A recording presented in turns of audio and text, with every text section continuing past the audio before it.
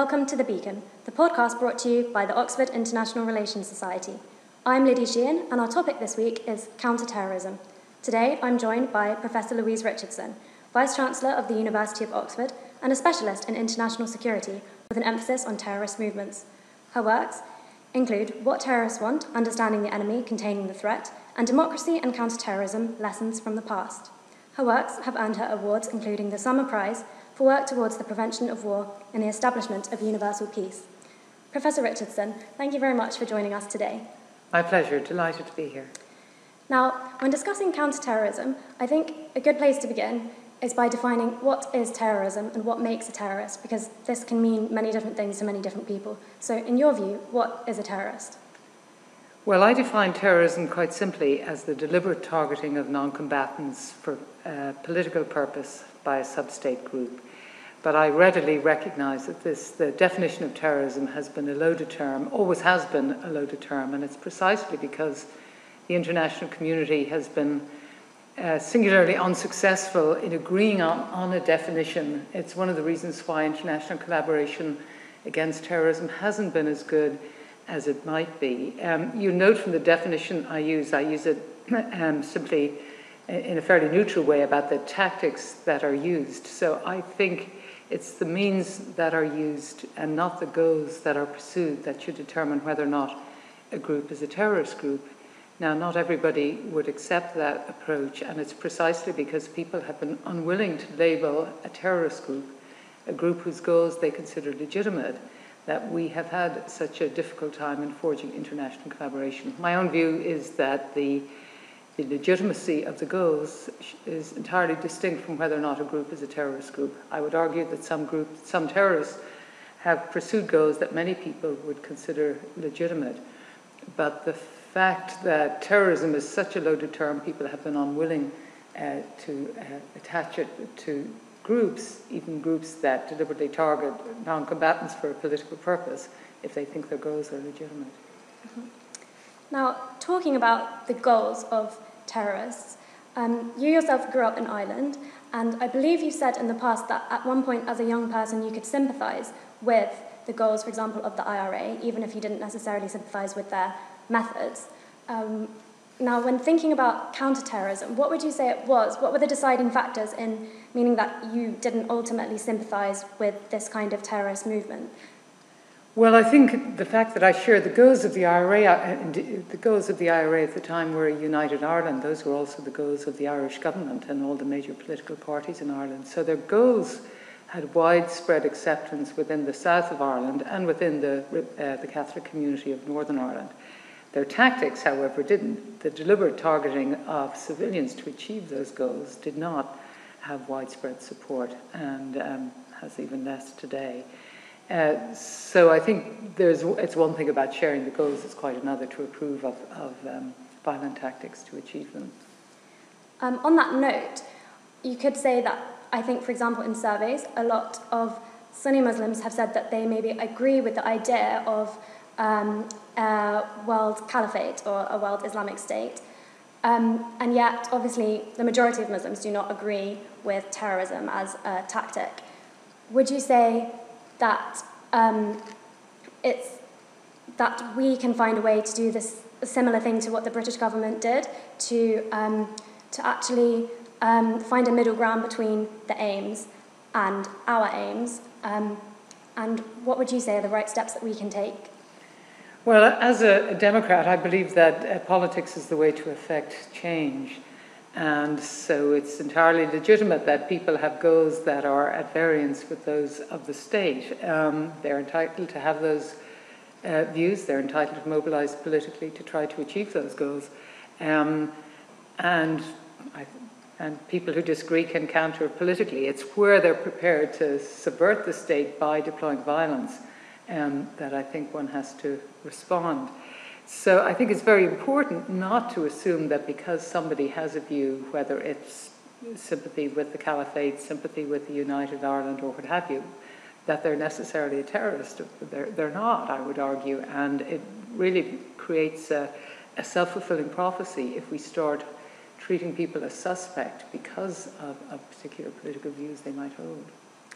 And previously you've spoken out criticising the prevent strategy, for example. What would you say, where would you say, is this, it goes wrong in a similar way in that it's unaccepting of differing views, and how can we combat the threat of terrorism whilst being open to different views? Well, I'm entirely sympathetic with the goals behind the prevent legislation. I just think the legislation itself is wrong-headed and doomed to be unsuccessful for a couple of reasons. I worry about it for a couple of reasons. From a university point of view, I really worry that our Muslim students may feel themselves suspect and therefore be afraid to, or reluctant to avail themselves of the welfare resources that are available in the university for fear that they might be fingered in some way.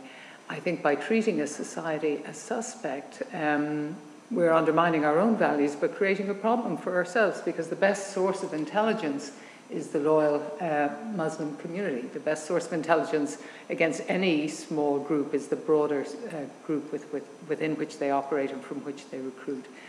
But from the second point is that from a university point of view, I think it is antithetical to the principles of a university to try and constrain legal speech. I think universities are places where all legal speech should be welcomed, because they can be countered, they can be heard and countered. I think as teachers we can model to our students how to respond to views they find objectionable.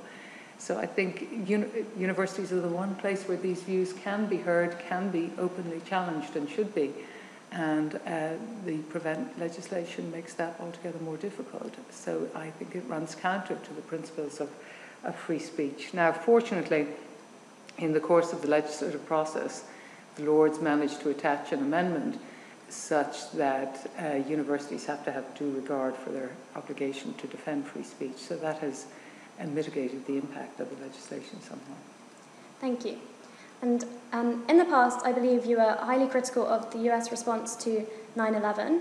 I think you said that, in a way, the policy served to falsely portray the threat of terrorism in a way that wasn't helpful for countering the threat, because it just created a culture of fear.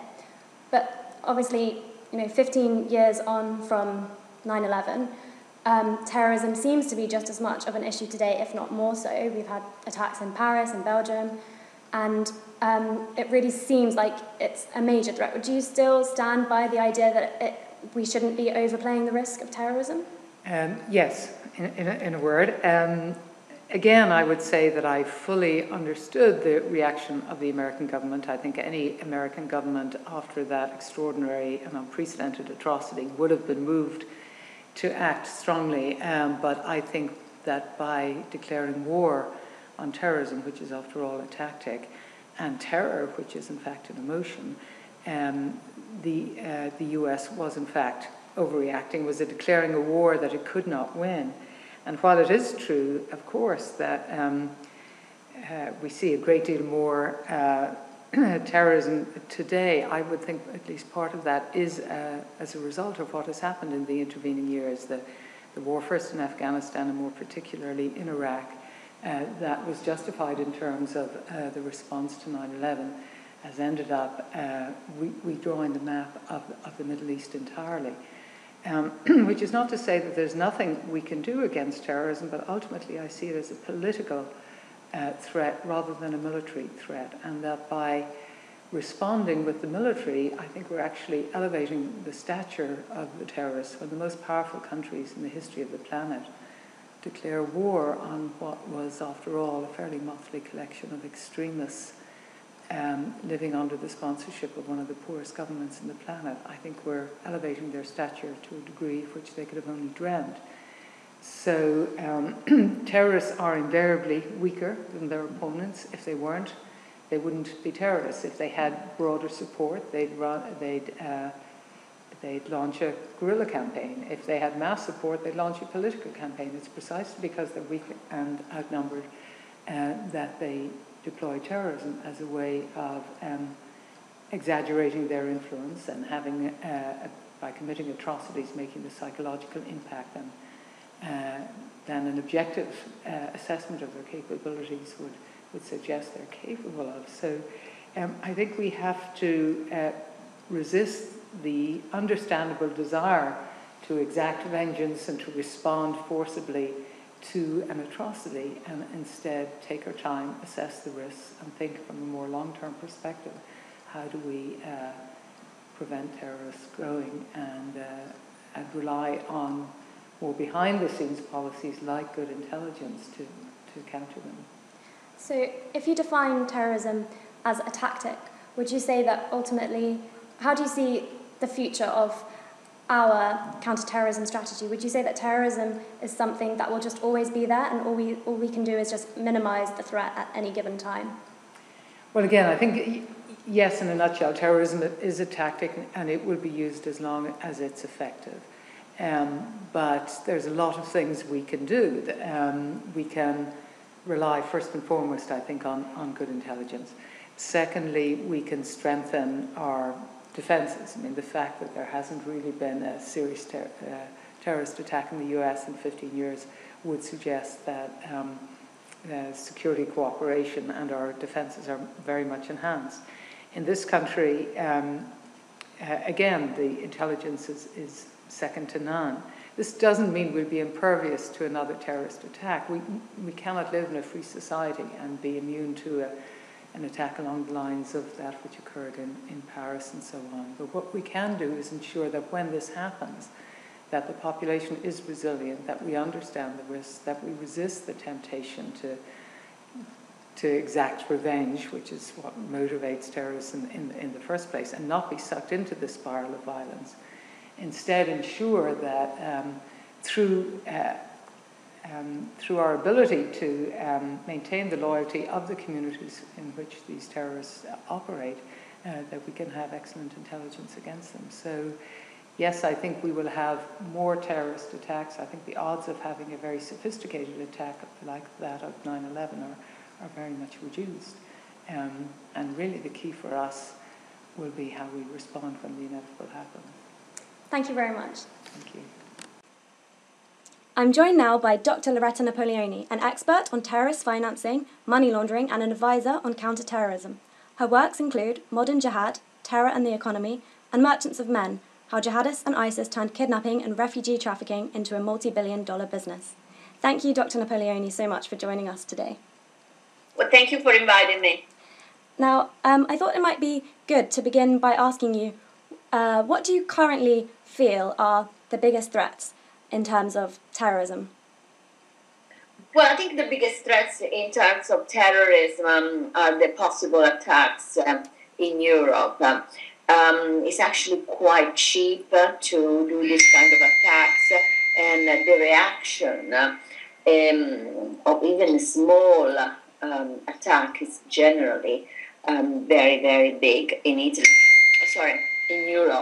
So I would say that because we are so scared, even a small kind of attack will have an impact similar to a big scale attack. Now, I think that's the biggest threat at the moment. Okay. Thank you so much. And so obviously you're an expert in the funding of terrorist groups. It might sound like an obvious question, but I wanted to ask you, would you say that in terms of the different terrorist organizations, the ones with the biggest budgets are necessarily the biggest threats?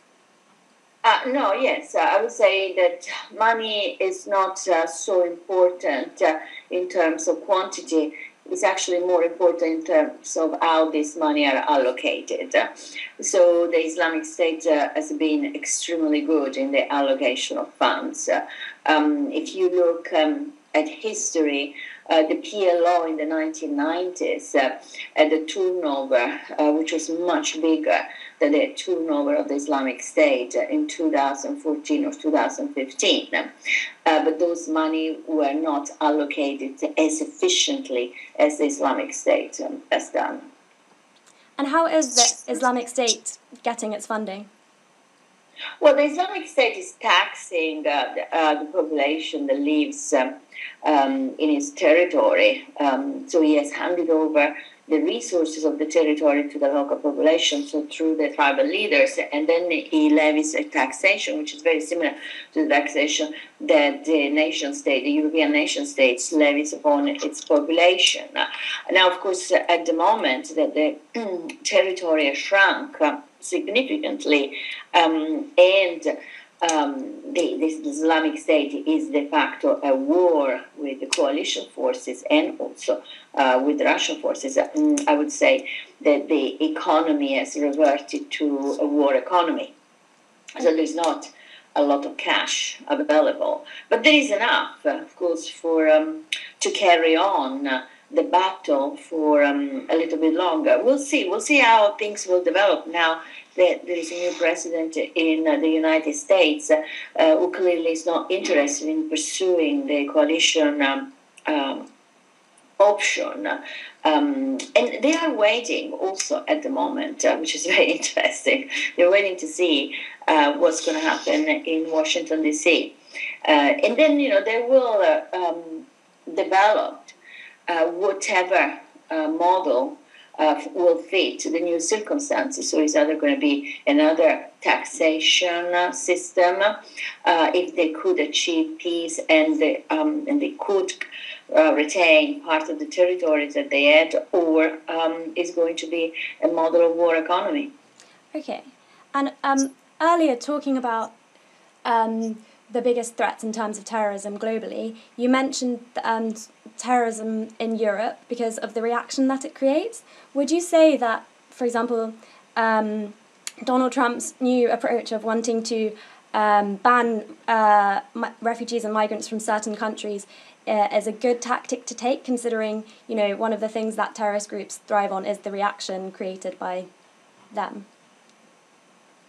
Well, I mean, the refugees, of course, are not the one who are going to carry out the attacks. Generally, the refugees are very fragile people, are also very traumatized people.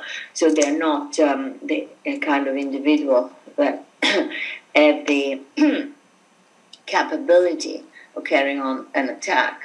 It is true, of course, that the refugees that get more and more frustrated and they cannot integrate within Western society may become potentially future jihadists.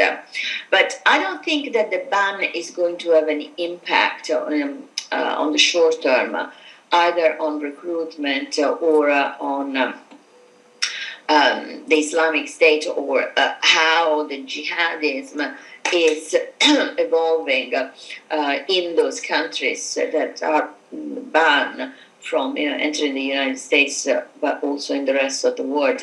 The ban is not against Muslims. The ban is actually against anybody coming from those countries. So if you are from Sudan and you are a Christian, you are equally banned if you are from Sudan and you are a Muslim. So this is something that Western media has not pointed out. Mm-hmm. Okay. And just going back to what you said earlier, talking about the financing of terrorists, we talked about ISIS and how they derive a lot of money from taxation, but how did they get to the point where they had enough funding to actually be able to build a state? Well, I mean, they got funded. They got funded by Saudi Arabia, by Kuwait, by Qatar, so by the Gulf state at the beginning of the civil war in Syria. It was very easy to get those money if you were an armed organization willing to fight against Assad. The difference between a traditional jihadist organization involved in this war by proxy and the Islamic State was that the Islamic State actually used those money to carve its own territory. So they had a plan, a long-term plan that they wanted to pursue, and this long-term plan was the creation of the caliphate, not necessarily the fight against Assad. And once they got to that level, once they got sufficient territory with enough rich resources to exploit, this is when they abandoned the sponsor. So they didn't need the sponsor anymore. And this is when they became a threat, a political threat to the entire region, including to the sponsors. Mm-hmm.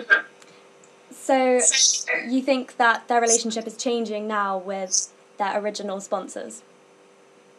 Oh, yes. The relationship with the sponsors changed. Now, of course, they still have a sympathizer coming from the sponsors' countries, but there's no way that the government of Saudi Arabia is now funding the Islamic State. But there are wealthy people in Saudi Arabia who probably are doing the same thing because they...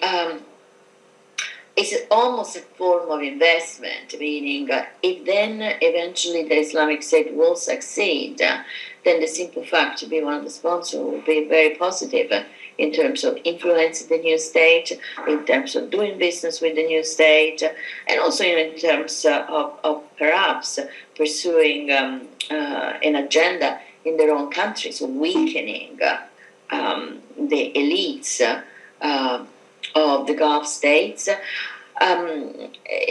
There are many reasons why wealthy individuals may fund the Islamic State, as there are many reasons why wealthy individuals had funded Al-Qaeda.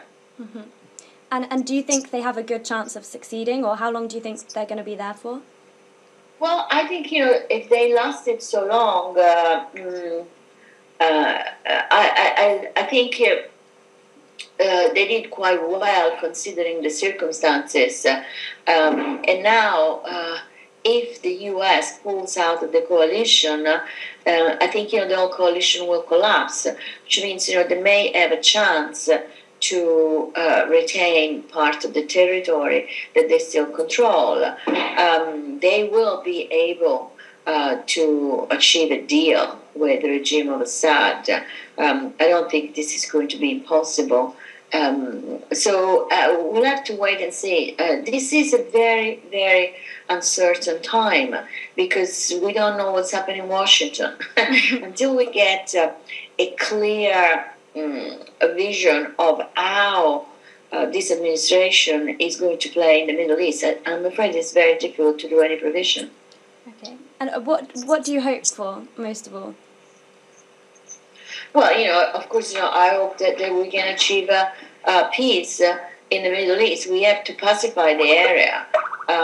If we do not pacify the area, this is a phenomenon that may create even more problems outside the area. I mean, think about the impact that is having upon Boko Haram, organization like Boko Haram in Nigeria. Yeah. Okay. Well, thank you very much for joining us today. That was really interesting. Thank you so much. Thank you. I'm joined now by Mr. Richard Barrett. Mr. Barrett is the former Director of Global Counter-terrorism at MI6. He's also a former British diplomat and was previously appointed by the UN Secretary-General as the head of the Al-Qaeda and Taliban monitoring team. He's now part of the Global Strategy Network, an organisation that aims to counter violent extremism. Mr. Barrett, thank you so much for joining us today. It's a pleasure. I wanted to start by asking you, when you look back over the past 10 or 15 years, 12 years ago we had the 7/7 bombings in London, 16 years ago 9/11. How would you say that the threat of terrorism has changed over this period? Would you say that the situation has improved, or would you say that terrorism is even perhaps on the rise? I think it's pretty much the same overall. Terrorism is able, of course, to rise up and fall away according to the attacks that happen in the public consciousness. But, of course, underneath that, there are many, many attacks that are being planned or plots that are being disrupted. And this constant sort of unseen war between terrorists and the counter-terrorists proceeds pretty much at the same pace, I think, now as it did 12 years ago before the 7/7 attacks, or even immediately after 9/11. But of course, there are differences in this, in that after 9/11 in particular, there was very much a military response. There was a desire to hit back, strike them, knock them out, kill them, all this sort of thing. And I think over the years, that understanding of the effective countermeasures has changed from being a purely military solution to being one which is much more nuanced and looks much deeper into why people become violent extremists in the first place. Yeah, I think that's interesting because I agree that, perhaps there's still as much of a threat of terrorism now as there ever was before, but perhaps the tactics have changed. After 9/11, we know how much airport security changed, and now, a lot of the attacks that we're seeing in Europe are not bombs, they're not huge coordinated attacks, but they're small-scale things, they're lone wolves acting with a knife, for example, and perhaps does that mean that there are limits to how much security and defence can do? And so are you saying that we need to be looking more at the ideologies? Well, yes, I think that terrorism, sure, the spectacular terrorism of Al-Qaeda, flying planes into buildings, of course, is at one end of the scale, but there's always been quite a lot of terrorism which has essentially converted everyday objects into weapons. And we see it most recently, of course, in the attacks by trucks and cars driving into pedestrians. But yes, overall, the understanding of terrorism, I think, has grown, or this current wave of terrorism, because I think people looked into the reasons for previous waves of terrorism. If you think of the United Kingdom, of course, and the IRA immediately comes to mind, and then there was a consideration of, well, what would we have to do politically to try and stop this problem? The current wave of terrorism, I think, presents slightly bigger challenges, because it's not just a political solution that you need to find, but much more also a social and economic one as well, and maybe other issues to do with ideology. Yeah. Because the people who are drawn into terrorism today are really much more a group of people who appear to be seeking a sense of identity, of purpose, of belonging, all these sorts of things, which are much more in flux than they were earlier on. And of course, earlier terrorist movements, and some today too, for that matter, were much more nationalist. They're much more clear about the identity they were promoting, even if it was a sub-identity of a bigger identity, and that was the raison d'etre for the movements. Mm-hmm. Now you have Al-Shabaab, for example, in Somalia, which is a sort of nationalist terrorist group. Maybe you call the Taliban in Afghanistan this terrorist group, and that's also a nationalist movement. But beyond that, the biggest threat comes, of course, from groups which don't have a nationality as such. They don't have an ethnicity, but they identify themselves on a global level. Yeah. And how would you say, can we find a common ground with these terrorists? Because as you say, their ideas might be in flux. It's not like there's necessarily a clear end goal, or if there is, for example, in the case of ISIS, they want to establish an Islamic State, but for the average non-Muslim person, it's not really an ideology that you can get behind very easily. So what are the areas that we can use to find a common ground or an understanding with people to help prevent the spread of these dangerous ideologies? Well, the Islamic State, if we take that as an example, really offers people who Muslims or belong to the Islamic faith, a stark choice. They say, look, there's only one way to practice Islam, and that is the way we do it. And either you practice Islam the way we do it and fight the enemies of Islam as we see them, or else you're not a Muslim. So they don't allow for any common ground to discuss. It's either us or everybody else, and everybody else is an enemy. And that narrative that appeals to people who maybe feel discriminated against or disadvantaged in some way, or just without many prospects, any opportunity for self-betterment, they say, well, it's not you who are at fault, it's your circumstances. And if your circumstances are caused by all these other people. If you were with us, you would be able to express yourself, you'd be able to achieve all your objectives and your aspirations and so on. But you're being held back by the circumstances around you. And therefore, it doesn't matter that those people call themselves Muslims. They're not Muslims. They only pretend to be Muslims. So they try to then intertwine the sense of hopelessness, if you like, or failed ambition of those people and their confused identity into a religious ideology. And that is a very, very stark approach, which allows very, very little room for anybody to discuss with those people who are attracted to it, well, actually, there are better ways forward. But if you can get them early enough and show that there is opportunity, show that all the circumstances that affect them personally affect many, many millions of other people, and it's all our duty to try and make them better, then I think perhaps you can undermine the Islamic State ideology. But it's difficult to have any sort of discussion or dialogue with people who are on the extreme like that, because they don't acknowledge that there's any other way forward. Yeah. I think you're right when you say that these are the kind of approaches that we need to be taking. However, I think I hear a lot of counter-terrorism experts saying that what we need to be addressing is the ideologies, and we need to be understanding what makes a terrorist. But I think political events over the past year or so have shown that the general public doesn't like listening to experts on a lot of issues, social, political issues. So I think naturally when people see on television attacks which maybe it might not actually have as much of an impact as they appear to have on television, in the media, the public like to see huge reactions, strong reactions, for example, and how do we go about creating a balance between what the public maybe want to see emotionally when they see terrorist attacks, but what we actually should be doing long term?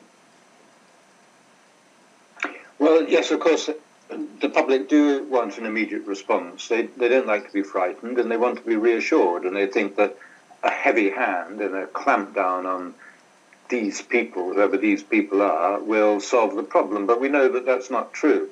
So a politician may attract votes and support by saying, well, I'm going to take a firm stand against terrorism. But actually, what does that mean? There are no politicians out there who are taking a soft stand on terrorism. Everybody wants to do something about it. Mm-hmm. But, of course, the public are encouraged to think there are easier solutions than are being adopted. But that is very dangerous, because then the public is always disappointed. You can't have 100% assurance against terrorism. So, really, you set yourself up for failure by offering to provide that. So, I think there's a big job for politicians, maybe for the media as well, though the media isn't out there to do that, but for politicians and other community leaders to explain that terrorism is a bit more complicated than that there will be terrorist attacks, and the activities of the state try and limit those attacks as much as possible. But there will be some more, and therefore you try and build social resilience, you try and get people to understand that that you shouldn't stigmatize whole communities because one member will commit a terrorist attack, for example. And also you need to look more closely into, if you have a family of 6 siblings, why is it that 1 or maybe 2 may go off to join a terrorist group while the other 5 or 4 do not? They're facing exactly the same circumstances, they probably have the same levels of education and so on. So without that deeper understanding and without some sort of public understanding that you need to have that better knowledge, I think it's quite difficult for getting the community as a whole to say, this is a problem. It may be at a peak, it may be at a sort of middle level, it may be in a trough, but anyway, it's a problem that we have. And we sort of are all aware of it. We do what we can in our own small way and hope that the state is doing something more particularly effective in preventing further attacks. Thank you. And just going back quickly to your past, your background, and you said, you've worked for the British government for 30 years, I believe, and you mentioned how our approaches have changed. Initially there was more of a military approach. How much would you say that the UK, for example, got it right when it came to countering extremism? Or would you say that actually we bear some responsibility? There are people that say by invading Iraq, for example, we just created more instability in the Middle East, which has led to more extremist groups being able to gain influence in this area. Or did you actually, has the British government managed to do a lot, but just perhaps we don't recognise how much was really done behind the scenes? I think all the emphasis of the British government now, and if you look at the aid programme and so on, it's huge, is in trying to support the development goals of other countries as well as our own. And that, I think, in the long term, is going to be an effective counter-terrorism measure as well. It may not be classed as a counter-terrorism measure, but it will be effective in that field. On the invasion of Iraq and other policy missteps like that, that's bad if you do it as a counter-terrorist measure. It wasn't a counter-terrorist measure, and indeed, as you say, it probably made terrorism worse. Overall geopolitics, the alliances that you have to support and the enemies you're prepared to cast, well, that's how history works, isn't it? There are always people on one side, people on the other side, and people fighting for power and influence and territory. Invasion of Iraq, yes, was a huge mistake. I think most wars are a huge mistake. Foreign interventions always have many, many unintended consequences, and you have to be ready for those. And you can't go backwards. This is where we are right now, but it's nice to think one could learn a little bit from the past. Mm-hmm. Yeah, I agree. So just a final question then, building on what you're saying there. How do you see this progressing, and what's the end goal, and how do we achieve it? Or is there an end goal? Because can we actually defeat terrorism if it's a tactic? Yeah, terrorism is a tactic, you're right. Why do people become terrorists? Because terrorism is a successful tactic, and it gets a huge amount of attention and causes a lot of fear and intimidation and so on, and therefore you can achieve political goals with relatively small groups and small effort.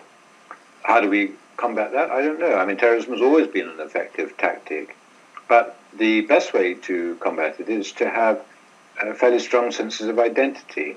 And they may not be identity in that, I'm from Algeria and practice Islam and, I'm male or whatever. But it will be identity more in that we are a society that shares a particular set of values. And those values include good governance, proper justice, equal opportunities, all that sort of thing, the universal values that we enshrine in the UN Charter and so on. And by enshrining those values, we may take some hits from people who don't accept those values or live by them. But nonetheless, that, I hope, would progress society so that we build a social resilience to people who do resort to violence to promote their political message by just condemning it and trying not to respond to it. Thank you, yeah, I agree. I hope we can see more of these kind of tactics. Well, I think that's all we have time for, but thank you so much for your contribution. Thank you. Thank you. Unfortunately, that brings us to the end of our podcast for this week, but thank you so much again to all our fantastic speakers. And thanks, as always, to our sponsors, the Brussels School of International Studies at the University of Kent, and to the Johns Hopkins School of Advanced International Studies. Thank you also to podcastthemes.com for providing the intro and outro music. And thank you to you, the listeners. And until next time, goodbye.